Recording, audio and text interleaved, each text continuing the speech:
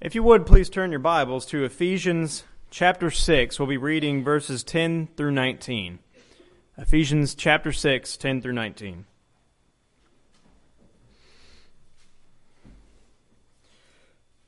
Finally, my brethren, be strong in the Lord and in the power of his might. Put on the whole armor of God, that ye may be able to stand against the wiles of the devil. For we wrestle not against flesh and blood, but against principalities, against powers, against rulers of darkness of this world, against spiritual wickedness in high places. Wherefore take unto you the whole armor of God, that ye may be able to withstand in the evil day, and having done all, to stand. Stand therefore, having your loins girt about with truth, and having on the breastplate of righteousness, and your feet shod with the preparation of the gospel of peace. Above all, take the shield of faith, wherewith ye shall be able to quench all the fiery darts of the wicked, and take the helmet of salvation and the sword of the Spirit, which is the word of God, praying always with all prayer and supplication in the Spirit, and watching thereunto with all perseverance and supplication for all saints. And for me, that utterance may be given unto me, that I may open my mouth boldly to make known the mystery of the gospel.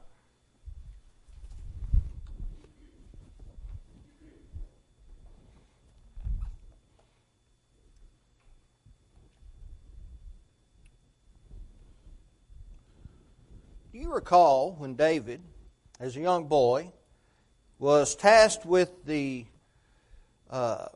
burden of going down to see his brethren as Israel camped against the Philistines? Jesse had sent him down with some resources for the brethren, for a gift to the captain, and he wanted him to go see how everything was going with his other sons. David went down, and as he was making his way through the camp, he realized that something was wrong, that as the Philistines were camped against Israel, that they would send out their champion every morning and every evening. And his name was Goliath, and he was almost 10 feet tall. And he would go out and he would make fun of Israel, he would make fun of the God of Israel, and he would challenge someone from the camp to come out and have a battle with him, and that would settle the whole matter, which was very common in that day. Well, as he was hearing this, he began to ask a few questions, and he wanted to know why no one was going out. And you remember his older brother said, "I know why you come down here. You've just come to watch the battle. You've come to stir up a little trouble." And then David made that statement. He said, "Is there not a cause?" Well, of course there was a cause. Someone needed to defend God's people and God against this heathen nation and against this giant named Goliath. And so, after he did whatever it was he did, and he made his way into the presence of Saul, and he said, "I'm going to go out and I'm going to battle against Goliath." He said, "You can't, you're just a youth." And he's a warrior from his youth. Well, after they had talked about it, he decided that he would allow David to go. He said, "But at least put on my armor." You remember what David said? He put on that armor, 1 Samuel 17:39. He said, "I cannot go with these, for I've not proved them." Well, what did that mean? He'd never worn that armor before. I don't know if David had ever worn armor. He wasn't a soldier, he was a shepherd. He was a shepherd boy. You remember what his brother told him? He said, "Go back and watch those few sheep of your father's." He hadn't put that armor on. He didn't know how to use it properly. I'm sure he couldn't see out of the helmet. He probably was felt awkward with all of the armor plates on him. He wasn't used to that. He couldn't move. He said, "I haven't proven them." You know what really that meant? I've never practiced fighting with this armor on. I haven't proven them. I think that's a statement that's very important to Christians today. God has provided armor for us. Now we don't have the option of either wearing or not wearing the armor if we're going to be faithful Christians. If we're going to be faithful Christians, we're going to war and to battle, and we wear that armor. But like David, how are we going to use armor that we have not proven? How are we going to use armor of which we have not practiced battling, right? I've titled the sermon this morning, Proving the Armor of God. Proving the Armor of God. And Paul talked about that armor. He talked a lot about that armor, and he talked about its uses and exactly what it was and how we ought to go about using it. And if we do not prove or practice using that armor, what are we going to do when the battle comes our way? Is the battle going to come our way? Absolutely. Absolutely the battle is going to come our way. Now in our passage, with these words, finally, my brethren, Paul draws to a close the letter that he had written to the Ephesian brethren. And in that he so ably described so many things and truths about Christ. He talked about the Christian's possession in Christ. Ephesians 1:3, Blessed be the God and Father of our Lord Jesus Christ, who hath blessed us with all spiritual blessings in heavenly places in Christ. He talked about the Christian's position in Christ. He said, For through Him we both have by one Spirit unto the Father. Now therefore we are no more strangers and foreigners, but fellow citizens with the saints and of the household of God, Ephesians 2:19. He also talked about the Christian's purpose in Christ. He said, I therefore, the prisoner of the Lord, beseech you that you walk worthy of the vocation wherewith you are called, Ephesians 4:1. What's the vocation? That's our livelihood. That's what we do for work, right? We have various vocations. I had a vocation for many years working in a body shop, painting and repairing cars and trucks and all kinds of things. I've worked on buses and milk trucks, and I've worked on hearses, all sorts of things. That's my vocation. You know how you get good at something? You practice, right? The first job Brother Carl ever did, was it as good as the jobs you do now? Probably not. It's pretty close. Probably not as good, right? We practice those things. Practice your walk. What about when children, when they begin to walk, do they just jump up and start running around the house? Now, it seems like that, but that's really not the case, is it? They start up by grabbing a hold of the coffee table and they walk around the coffee table, or they pull up on this and they practice and they fall down a lot and they'll crawl for a little while. They practice walking. How's a Christian going to be faithful in his walk in Christ in this life? Do we just show up for worship on Sunday morning and that's good? We kind of punch the time card. Is that how we're going to do it? No, it's not all about Sunday worship. Is that important? Oh, you better believe it's important, isn't it? God demands it. But our walk extends past the doors of the building. We have to practice walking as Christians in the faith. We get good at nothing unless we practice. I'm going to tell you a little something. I probably shouldn't tell you this, but I'm enrolled in some courses, and I've been taking this class, and I told my wife it's just like an albatross hanging on around my neck. And I said, I took the final exam twice already. You know what that means, right? Not successful. So then I had to pay $60 to take it the third time. So you know what I had to do? I had to practice. I had to actually break down and study the material. I had to listen to the lectures. I had to read the material. I wasn't used to having to do that. Right? And so I had to do it. So I had to practice. And you know what happens when you practice? You pass the test. Right? You pass the test. I was screaming and hollering. I don't know, I'm sure the neighbors around here, of course I took it in my office downstairs when I was by myself, and I studied for about 5 hours up to the time I took the test, in addition to what I'd done before that. And so I was expecting the police to be called, but I practiced and I walked in that way and I was successful. Listen, the Christian life's the same way. If we're going to be faithful Christians, we're going to do what God wants us to do, we have to practice that. If we're going to wear the armor of God, we have to practice or we have to prove it. David would not take a chance on going out and being unsuccessful in his battle against Goliath because he had not practiced in that armor. He said, I've not proven them. We have to prove the armor. We've got armor. We have to put it on and we have to practice and we have to prove it. Near the end of his letter, what Paul was doing he was encouraging the reader to become so familiar with the armor of God that it was just second nature. Just second nature.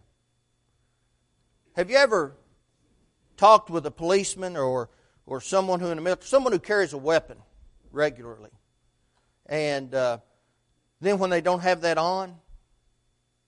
You know, I heard a individual make that statement here a while back.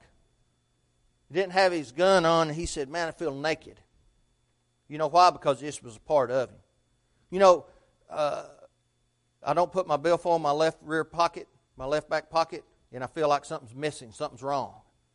You know, I don't have my keys in my truck keys in my right pocket. I feel like something's wrong. I don't have my house keys in my left pocket, along with my flash drive that have everything that pertains to my life on it. If it's not in my left pocket, man, I go into panic. I reach in my right pocket to get my pocket knife or my chapstick, and it's not there, and something's wrong, right? I open up my billfold and I don't see my license on the left side, and my handgun carry permit behind that, and my insurance, proof of insurance behind that. If my debit card is missing on the right side, something's wrong, right? It has to become second nature. I don't even think about it. Someone says, you know, I need so-and-so. I just automatically take my billfold out, put my thumb on the right side, and hand over that card. Just hope they bring it back. You know, half the time they don't. But second nature, isn't it? That's what we have to do. If we're going to be faithful to God, we have to wear these pieces of armor, and we have to fight against the darkness that has enveloped our world. Satan's done a good job. We better do a better job.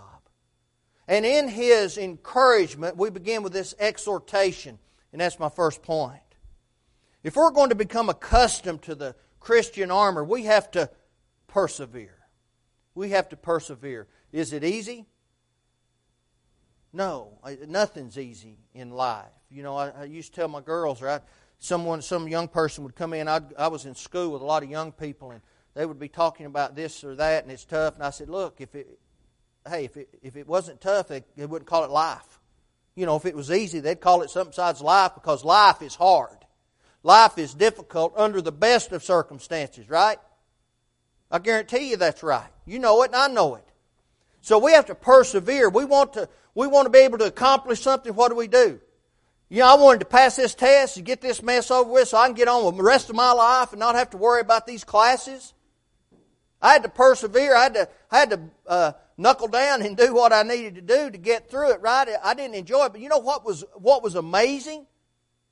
When I closed that web browser and I went over and I opened up my home page on my classes and it said passed. Nothing was better than that, right? It's wonderful. You have to persevere. You have to persevere. You know, you strive and you strive not to do something in this life. You're faced with whatever temptation that so easily besets you, and you face it, and it's thrown on you. Let me tell you something. Satan will throw it on you. He'll devise some plan, and it's all in the world. Whatever that is, it's always right there at your fingertips. It's not hard to access anything we want to in this world. And He'll provide it. And when you give in to it, do you feel great about yourself? No. How do you feel when you overcome it? You want to rejoice. You want to thank God for it. You're so happy. And then you know what's easier the next time? When it shows up again. Persevere. You stay the course. If we're going to listen to this exhortation of Paul, and we're going to learn how to prove, how to practice using our armor, we have to persevere. You know, God has never required anything from His people that was impossible to do. Might be difficult, but you know what was difficult? When I read through the account of the life of Christ, and you know, we begin in the first part of it, and we read all those magnificent miracles that He did. It's just amazing the abilities that He had, those beautiful parables and all the content in there and all the wonderful truths that we can get to it and apply to our lives. And we see the relationship and the love He had for everyone and the people who loved Him. Isn't it heartwarming to know that He had a place over in Bethany where He could go to actually rest for a little while? where he could have a hot meal, somewhere to lay down his head, and all that's wonderful. And we get over toward the end of each of those accounts, but you know what is there? Crucifixion. The illegal trials, the beatings, the scorn, the death. You know, that was hard. That was difficult. But was it impossible? Well, it wasn't impossible. It might have been impossible for me, but I don't have that character that he has. I'm supposed to strive to have that character every single day. You know, we have to understand. It's hard, for us to understand how you could do that. But what's not hard to understand? Dying for your own child. That's not difficult to understand, is it? Someone comes in, they want to harm your child. Who gets in front of them? Mom, Dad do, right? You're not going to hurt my child. I'll fight tooth and nail to the last breath, and you may kill me, but I'll be fighting to protect my family. We understand that. That's easy, isn't it? Someone who's mean to you and hateful to you and fusses about you and talks about you behind your back, and does things to you. Comes time to save them from something, you might not be so quick to jump up and stand in front of that person, right? That's something we need to work on. But that's what Jesus did, wasn't it? He jumped up and he stood in front of that person. He said, no, I'm protecting these people. I'm going to give my life. See, he persevered. He prayed in the garden, the writer of Hebrews said, with great tears and crying, take this cup away from me. But he persevered. What's a Christian supposed to do? We're supposed to be Christ-like, be like Christ every day. We need to persevere. He reminded the Philippian brethren, Paul did. He said, I can do all things through Christ which strengtheneth me, Philippians 4:13. Now, after learning the necessary steps that God requires to become a Christian, we need to be willing to teach others to persevere, right? Listen, we need to talk about the plan of salvation. We don't need to preach on it every time that we get together. And, a friend of mine would teach a class or something that's just undoubtedly always on baptism. I said, brother, you're preaching to the choir, okay? We agree with you. Let's study something else. Let's expand our knowledge. Let's do something else. Does that mean we never talk about baptism? Does that mean we never talk about faith? Well, I hope not, because without faith it's impossible to please God. Hebrews 11:6. We better talk about faith. What about repentance? Well, we better talk about repentance, because that's the hard part. Changing what's going on in my life, facing God, being justified in His sight, that's the difficult part. So we better talk about repentance, right? Peter talked about repentance on the day of Pentecost. Repent and be baptized, every one of you. Why? For the remission of sin. I don't want to stand in front of God owing a debt that Jesus already paid, but I wouldn't accept it. I don't want to do that. I know you don't either. We better talk about confession, because we need to make the confession prior to baptism that Jesus Christ is the Son of God, Romans 10:9 and 10, Acts 8:37. But we need to live that confession, don't we? Matthew 10:32 and 33. We need to live it. So we better talk about it. How are we going to practice living that if we don't talk about it? We're not even going to know, right? We have to be instructed. So we don't need to spend a whole class on that, but we need to talk about it. And we need to talk about baptism, because that's what places us in the body of Christ. Galatians 3:26 and 27. That's what washes all our sins away. Acts 22, verse 16, that's what saves us, Peter said. The like figure whereunto baptism doth also now save us. Not the water. Not the water. The obedience. So we have to talk about it. We have to tell other people and help other people to persevere. That's what God expects. Paul instructed those Christians to put on the whole armor of God. When we do that, we learn how to persevere in the faith. But how do we, there's always a starting point, right? How do I learn to persevere? Preparation. Have to prepare, right? You go to a construction site, do you have some preparation, Carl? I go to paint a car when I was doing that kind of work, and there's preparation, right? I have to sand it down, have to tape up the chrome, and then I have to wash it, have to dry it off, have to tack it down, take a little old sticky tack rag, and I don't care how big the thing is, go over every square inch of that with a little tacky rag. get all the grime and the dust off of it. I painted a conversion van one time. I had to paint it about 3 times. Had to paint the top by itself, had to paint another part by itself, and then finally I finished it up. And every square inch I had to get a ladder and climb up on top of that thing and go over every preparation. Right? It's all about preparation. You know how a good way to fail an exam? Don't prepare. You'll do it every time. Right? You'll do it every time. You have to prepare. If we're going to persevere, we have to prepare and learn how to do that.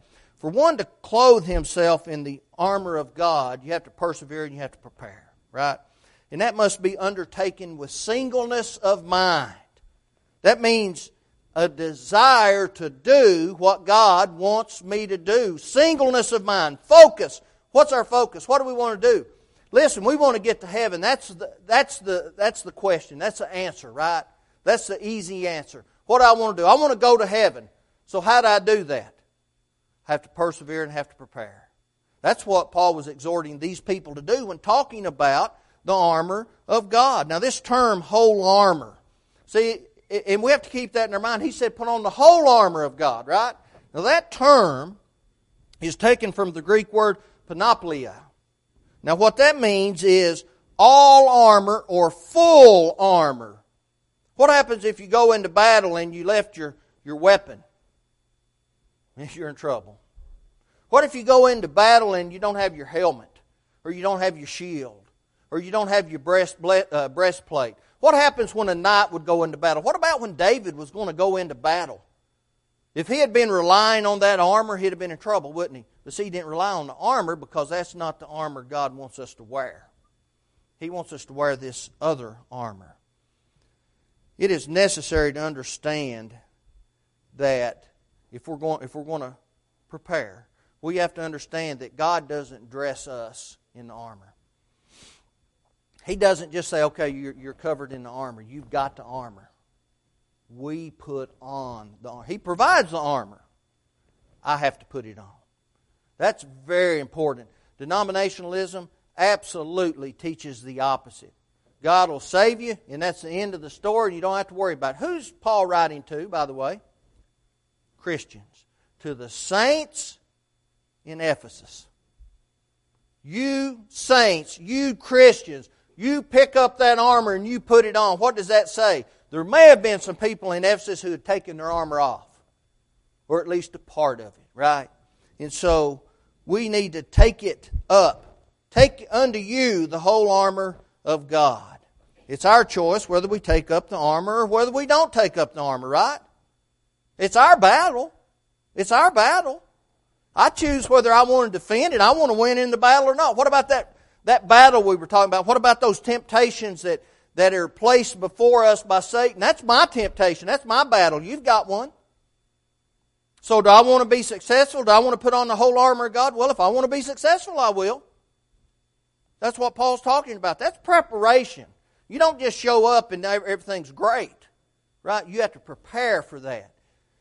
Christ prepared for 33 years to go to the cross. That doesn't mean He's any less God. That doesn't mean that anything's taken away from Him. That means He was 100% man as well as 100% God. And as a man, He had to prepare for that, especially over about a 3-year period. And He was successful because He did prepare for that. One way I prepare is through my prayer life, right? Paul said, always pray. He asked them to remember Him in prayer. He said, I'll remember you in prayer. That's just one aspect. He wanted them to be persistent in prayer. He wanted them to be persistent in following His exhortation to put on the armor of God. He wanted them to prepare for that exhortation. But He exhorted them for a number of reasons. He exhorted them also because He needed them to understand the nature of the enemy they face. That's our second point. There was an exhortation to guard against the enemy. Why is that? The enemy of God and man is crafty. Boy, he's smart. He is quick. He doesn't stop. He doesn't give up. He doesn't have to rest. He doesn't have to take a break. He's constantly on the job, and he has one thing in mind, causing all of us to lose our souls. How can anyone believe in their minds that as dedicated as Satan is to causing the world to go to hell, that an individual doesn't have to match that dedication? That's not reasonable, is it? We have to match that dedication. Peter warned, he said, "Be sober, be vigilant, because your adversary the devil, as a roaring lion, walketh about, seeking whom he may desire." 1 Peter 5:8.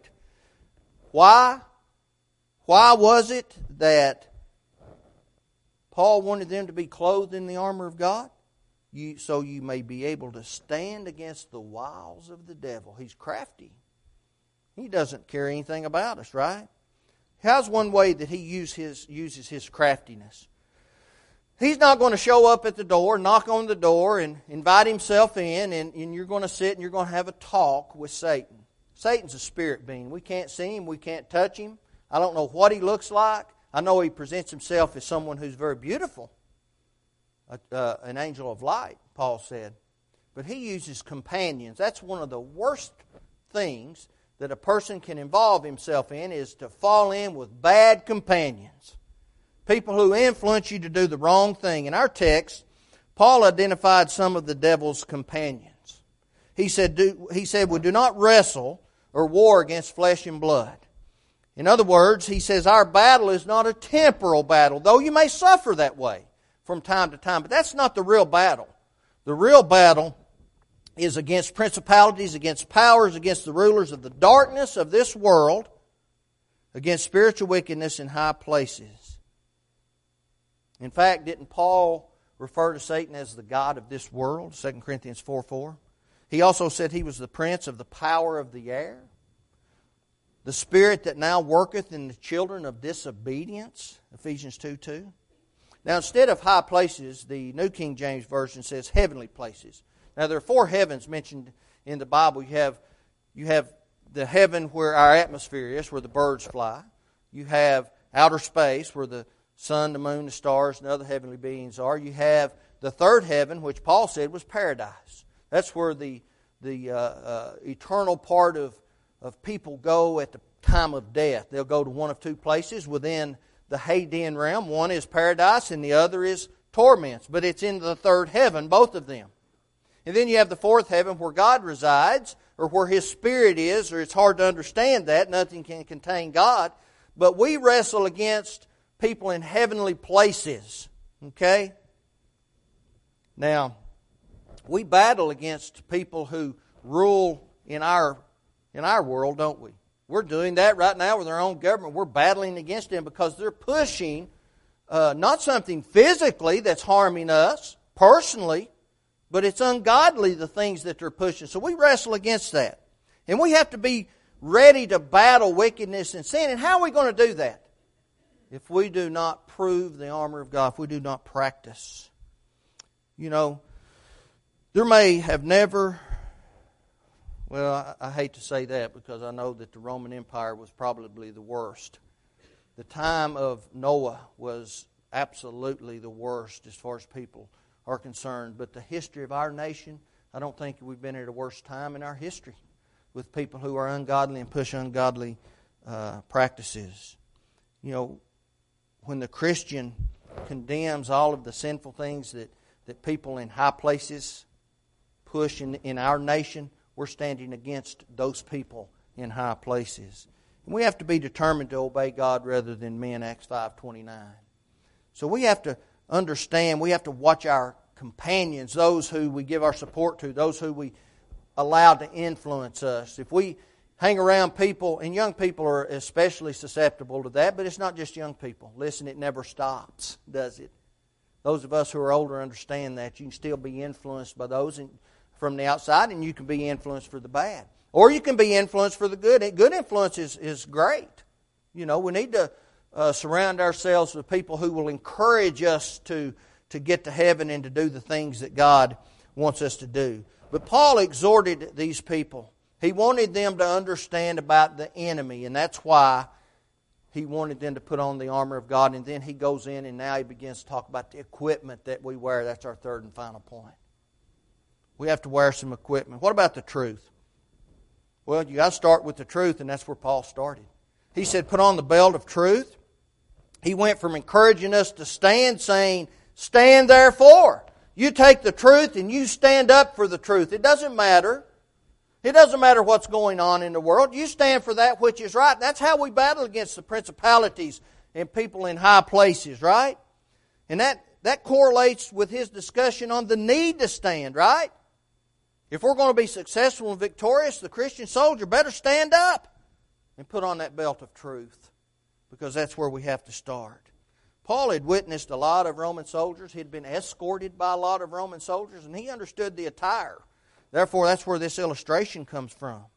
And they needed to wear proper dress. If a Roman soldier was going into battle, they better be dressed properly.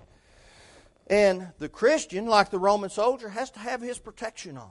Right? We have to have what God wants. And Jesus said that the truth of God is what would free us from sin.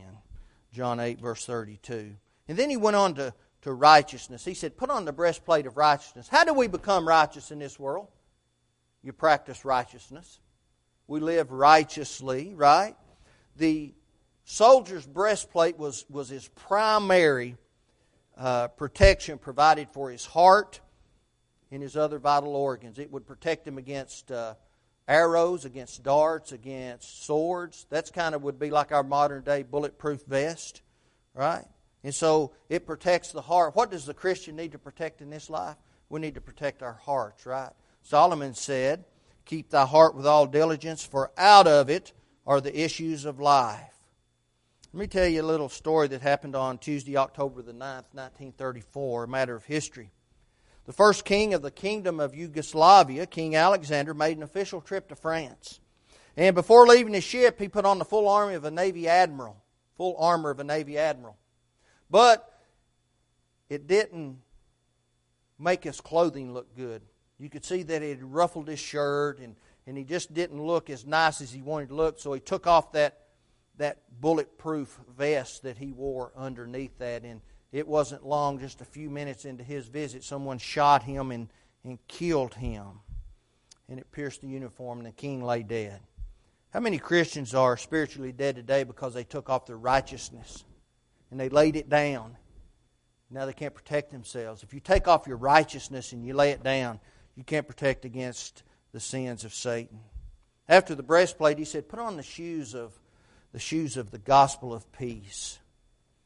You know, when the lost son came to his senses, his father gave some very sensible instructions. He said, go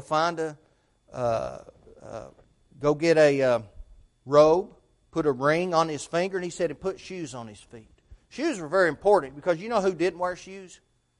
Slaves didn't wear shoes.